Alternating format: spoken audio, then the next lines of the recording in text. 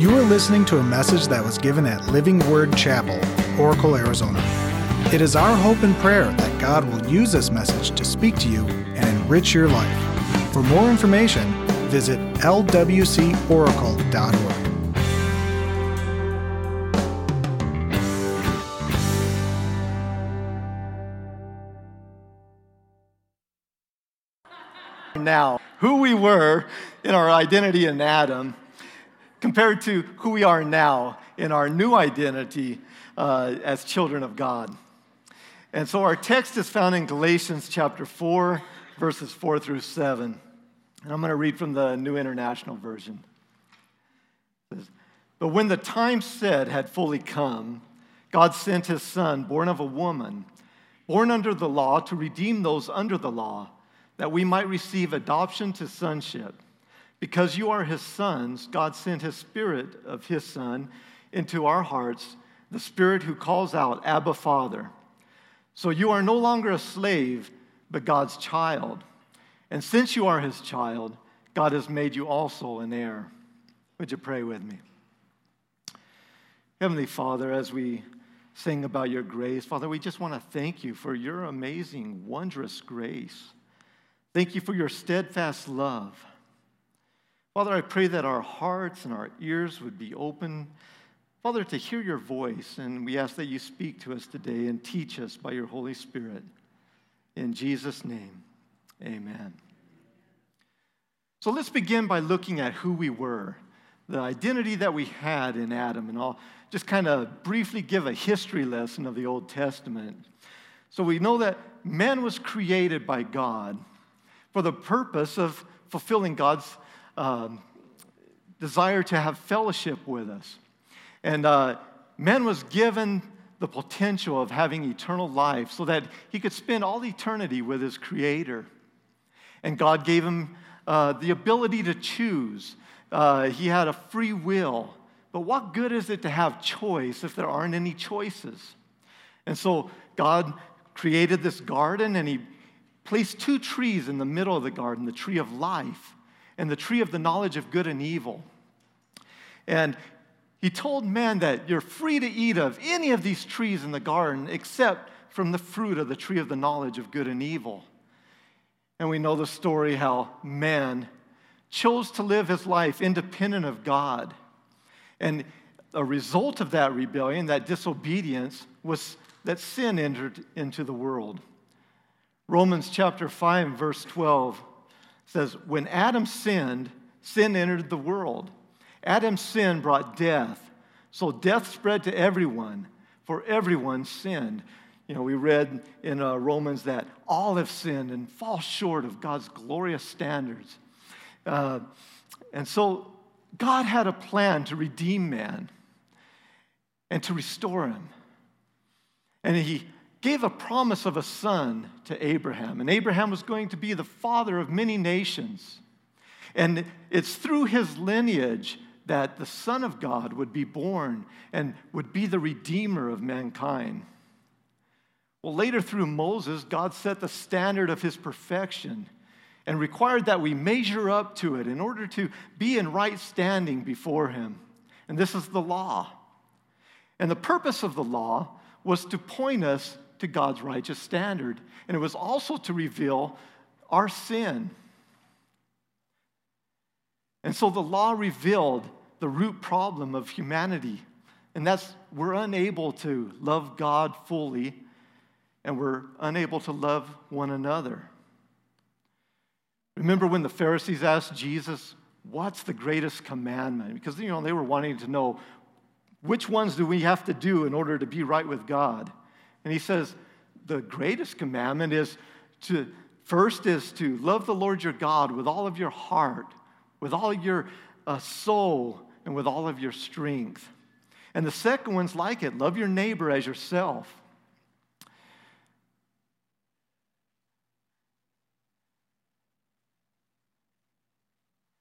But we discovered last week that we're not able to keep the law. We need a redeemer. And so we begin in verse 4 where it says, "But when the right time came, God sent his Son, born of a woman, subject to the law. God sent him to buy freedom for us who were slaves to the law. Now, think about the law as a contract. You know, you want to buy a car, you go to the bank and you sign this contract that has terms and conditions, and they're all written down, and there's responsibilities for that. You know, we're to make a monthly payment, and we have to make this monthly payment for the duration of this contract or this loan.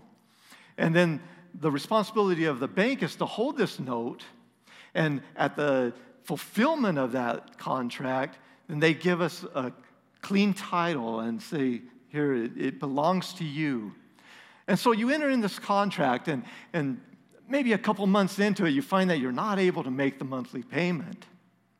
Well, the law didn't go away, or the contract didn't go away. It's still there, and it's kind of hanging over you. You're under this contract. But suppose a friend steps in and pays the full amount, and the law didn't go away. It wasn't eliminated, but it was fulfilled. And so when Jesus came, he was born subject to the law. And he didn't repeal the law of God. He fulfilled it because it's good and it's the standard of God's perfection. When I was in junior high, I remember our coach set up a high jump in the gym on PE. And he taught us the technique of how to jump over this bar. And it was right around the time of the Olympics where the guy that wore his hat backwards and he would do this backwards flip over, kind of different from everybody else that up to that time they just kind of threw one leg over and then the other leg and just kind of rolled over it sideways. And so we were all trying to do this backwards flip. And he set the bar at about 32 inches. And it took us a little bit to get the technique, but then after a while, everybody could clear that 32 inches. And then he began to raise the bar, little by little, until nobody was able to get over this bar. And so in his Sermon on the Mount, Jesus raised the standard set by the law of Moses. And he did this to identify that the root of man's inability to keep the commandments of God has to do with his heart. Jesus identified that the real problem is the heart of the man. And so he raised the bar, so to speak, when he said, "You heard it said, you shall not commit adultery. But I say to you, even if you look lustfully at a woman, you've already committed adultery in your heart. You've heard it said, do not murder. But I say, even if you call your brother a fool, you are guilty." And he continued in his teaching, raising the bar, until he ended with this statement that you are to be perfect as your Father God is perfect. But we're not able to keep the law. And the reason is it has to do with our heart. We read in Jeremiah chapter 17 that the human heart is the most deceitful of all things and desperately wicked. Who really knows how bad it is? But I, the Lord, search all hearts and examine secret motives. I give all people their due rewards according to what their actions deserve. And so Jesus in his teaching was able to cut through all the outward facades of the Pharisees' empty rituals and traditions. You know, they're careful to clean up the outside of the cup. Everything looks good from the outside, but they neglect to clean the inside. And since Jesus is God, he was able to examine their heart. There's a mother that was taking her children to school, and this was before seatbelts were a requirement. And so she's driving her children, and her youngest son is standing in the seat next to her. And she realized that, there's a danger here. And so she said, "Sit down, dear, and because I may have to stop suddenly, and I don't want you thrown up against the dash or the windshield." "No," came the stubborn reply. She said, "Please sit down, dear. I don't want you to get hurt." "No," again, the child refused. Well, she just reached over and she just pulled him down into the seat. And he sat there sullenly for a moment. Then he said, Mama, I may be sitting down on the outside, but I'm standing up on the inside. And so how many of us are guilty of submitting to something, but only outwardly? Inside, there's something else going on. Bill Bright, founder of Campus Crusade, said, we submit to it on the outside, but inside we're saying, I resent it. Or outwardly to other people, we may appear to be complying with God's commands and living a holy life, but inwardly we're having thoughts that are contrary. And so Jesus continued to reveal that the heart's sinful condition is the reason why man turns away from God. In Mark chapter 7, Jesus called to the crowd to come and hear. He said, all of you listen, he said, and try to understand. It's not what goes into your body that defiles you. You are defiled by what comes out of your heart. And then he added, it is what comes out from the inside that defiles you. For from within, out of a person's heart come evil thoughts, sexual immorality, theft, murder, adultery, greed, wickedness, deceitful, lustful desires, envy, slander, pride, foolishness. And this is just probably a partial list. It says all these vile things come from within, and they are what defile you. And so we see that even if man attempts to have a relationship with God prior to Jesus coming as our Redeemer, that we're unable to do so because our hearts are far from God. You know, we can try to modify our behavior, believing that if we perform well enough that we'll get God's acceptance. But God requires perfection, not just improvement. So in contrast of who we were, let's look at who we are now, our new identity in Christ. Beginning in verse 5. God sent him, Jesus, to buy freedom for us who were slaves to sin, so that he could adopt us as his very own children. You see, Christ made it possible for us to become children of God. But how could this take place? How can you go from being a slave to becoming an heir? The law of sin is written in stone. It's alive and it's well, and it's still convicting me of sin. But since neither the law nor death, neither sin or death has died, the Bible says that the wages of sin is death, and since neither one of those has died, then the logical step is that I needed to be the one to die in order to be free from the sin, and that's signified in our baptism. We're identified with Christ in his death, burial, and resurrection.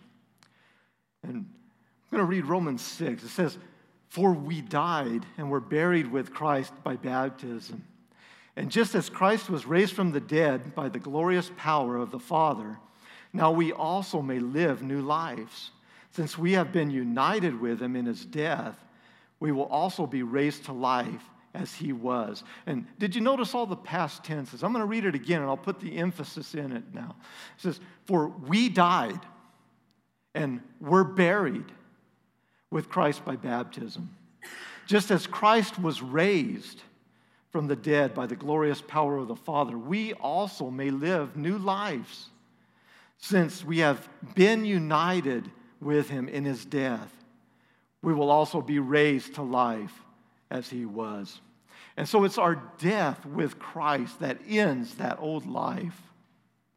It terminates the old man, that old person that we were, that sin-loving sinner that could do nothing but sin because we were enslaved to sin.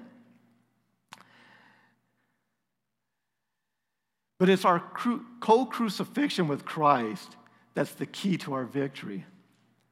And that may be a strange term for you, but just think of it. When Christ died, God had placed us in Christ, and we died with him. That old man is dead. And by dying to the law, we're no longer obligated, or we no longer need to measure up to God's perfect standard, because we've been given the righteousness of Christ.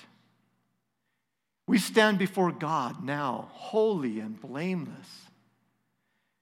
Folks, you can't get any more perfect than that. That ends all the striving, trying to measure up. Now through faith, we have a new heart. God foretold this mystery of regeneration through the prophet Ezekiel. He promised, I will give you a new heart, and I will put a new spirit in you. I will take out your stony, stubborn heart and give you a tender, responsive heart. And I will put my spirit in you so that you will know my decrees and be careful to obey my regulations. And so, since the problem that we had with following God's commands was because we had a sinful heart, the condition of our heart, the solution was to give us a new one. And this new heart is received at salvation. The moment that we're born again, a heart that is no longer evil, but is responsive to God and desires to follow him dependently. And we're talking about our independence, but actually where victory is when we are dependent on God. So at salvation through faith, there was new birth. We've received a new nature, a new heart, a new identity, and we have been declared righteous. God looks at our new heart and he's pleased. So the truth of the gospel is we are completely accepted by our Creator. We are loved, significant, and even more than that, we have been given eternal life that Adam had lost. We've been adopted by God as his children. Verse 6 and 7 reads, but we are his children. God sent the Spirit of his Son into our hearts, prompting us to call out, Abba, Father. Now you are no longer a slave, but God's own child. And since you are his child, God has made you his heir. Adoption was a common practice in the Greco-Roman world, in which an adopted person would become a permanent member in another person's household with the same rights and responsibilities as if he were their natural-born child. And some of the most famous adopted sons in history are in the line of the Roman emperors. People like Augustus, the first Roman emperor, Tiberius, and Nero. And there's 4 changes that occur in the life of the person that's being adopted. There's a change of family. There's a change of name. There would be a change of home. And there would be a change of responsibilities. And I know about these firsthand because I was given the name at birth, Michael Kaysen Minitry. But soon after my birth, my parents divorced. And when my mother remarried, I was given a new name. She remarried Edward West, and so my name was changed to Michael Edward West. And I became a permanent member of his household, his family. And I have all the rights and the privileges of a natural-born son. And I never use the title of stepdad because he's my daddy, my dad. You know, the Spirit of God comes into our hearts and it prompts us to call out, Daddy. That's what Abba means in Aramaic. So there's that relationship that's there. And because I'm his son, then I'm also his heir. And so we see that adoption is the act of leaving one's natural family and entering into the privileges and the responsibilities of another. In the Bible, adoption is used as one of the several family-related terms. And it describes the process of salvation and its subsequent benefits. God is a father who graciously adopts us as his children into a spiritual family and grants us the privileges of heirship. Salvation is much more than forgiveness of sins and deliverance from condemnation. It's also a position of great blessing. Believers are children of God. Let's look at verse 6 and 7 one more time. Because you are his sons, God sent the Spirit of his Son into our hearts, the Spirit who calls out, Daddy. So you no longer are a slave, but you're God's child. And since you are his child, God has made you his heir. That's our position. That's our identity as a child of God. In Christ, we are holy, we are blameless before God. But we need to appropriate that identity and position in Christ. We can misunderstand it or be ignorant of who we are in Christ. You know, the reason that many are living defeated lives is because they think that they are the ones that need to overpower sin.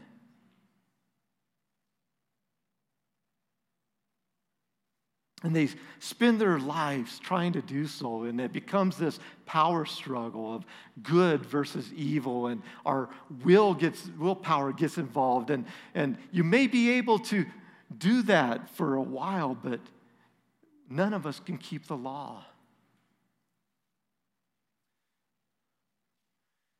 And so what is actually going on is that we're subjecting ourselves back into the law, trying to keep those commands or defeat the devil on our own. The devil's already been defeated. We are secure in the position of where we are in Christ. We are seated at the right hand of the Father, and all things have been placed under his feet, and we are in Christ. And so the devil has no legal right over you. The truth is, we're no longer slaves to sin. On January 1st, 1863, President Abraham Lincoln signed an executive order, and it's known as the Emancipation Proclamation. And it immediately changed the lives of over 3 million of the slaves that were held in the Confederate States. This action led to the signing of the 13th Amendment that expanded that law 2 years later, expanded it to the entire United States and made it illegal to own slaves, to have slavery or involuntary servitude. So on January 2nd, 1863, how many slaves do you think there were in those Confederate states? Yeah, in reality, none. But it took a while for the news to travel. Some left the plantations and headed north as soon as they learned of their freedom. But others still continued to live and to be slaves because they never learned the truth. See, that was before the internet and before 24-hour news channels. And so the slave owners, they surmised that if we keep these folks believing that they're slaves, then the proclamation of emancipation will have no effect. And then there were others that willingly stayed on the plantations, even after hearing the news of their freedom, because they knew nothing else. And they continued living as they had been taught. You see, the gospel, the good news, is the proclamation of emancipation for every sinner, everyone who is sold into the slavery of sin. Every person comes into this world with a sinful nature. We are separated from God. But when we place our trust in Jesus Christ, the Redeemer of man, we're given a new nature, a new spirit, a new heart, a new name, a new position, a new authority and responsibilities. We're no longer children of wrath, but we're children of God. We read in Ephesians, as for you, you were dead in your transgressions and sins in which you used to live when you followed the ways of this world and the ruler of the kingdom of the air. The Spirit who is now at work in those who are disobedient. And all of us lived among them at one time, gratifying the cravings of our flesh and following its desires and thoughts. Like the rest, we were by nature deserving of wrath. That's who we were, but it's not who we are.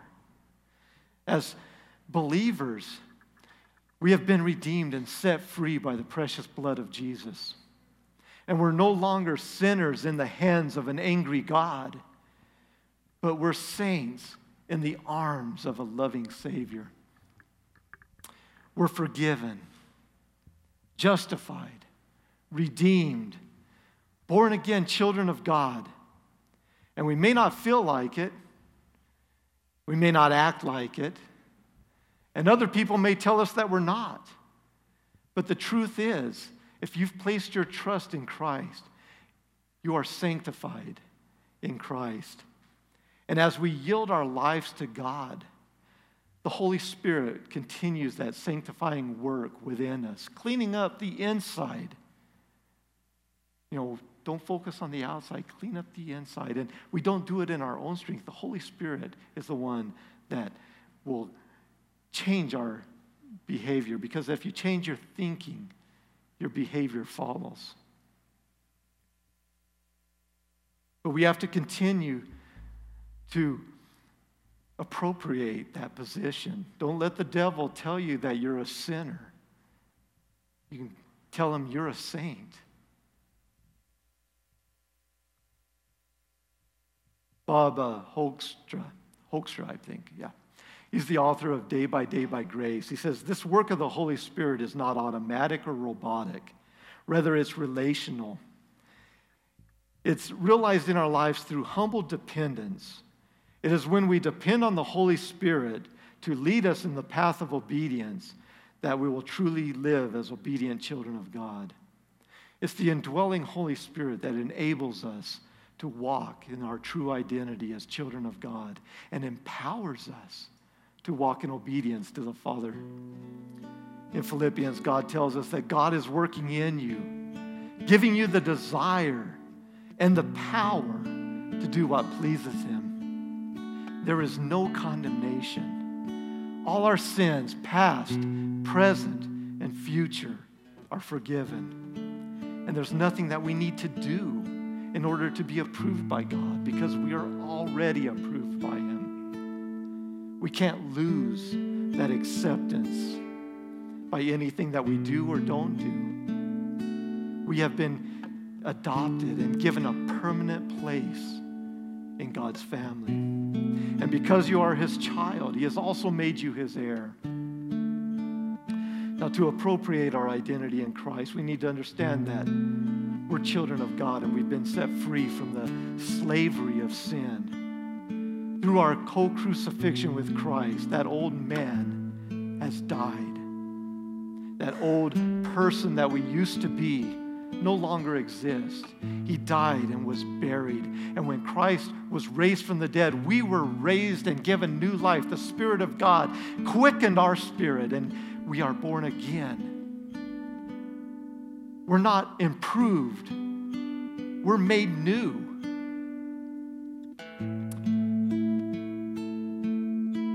Let's stand together as we close in prayer. Heavenly Father, thank you for your grace. Thank you for loving us. Father, I thank you that we are accepted and we are secure in your love. And that your Holy Spirit continues to work at making us more like Jesus. And so we surrender our lives to the working of your Holy Spirit. And we ask that you continue to transform us. We acknowledge, Lord, that we are dependent upon you. We can't do it in our own strength or our own willpower or ambition, but we rely on you.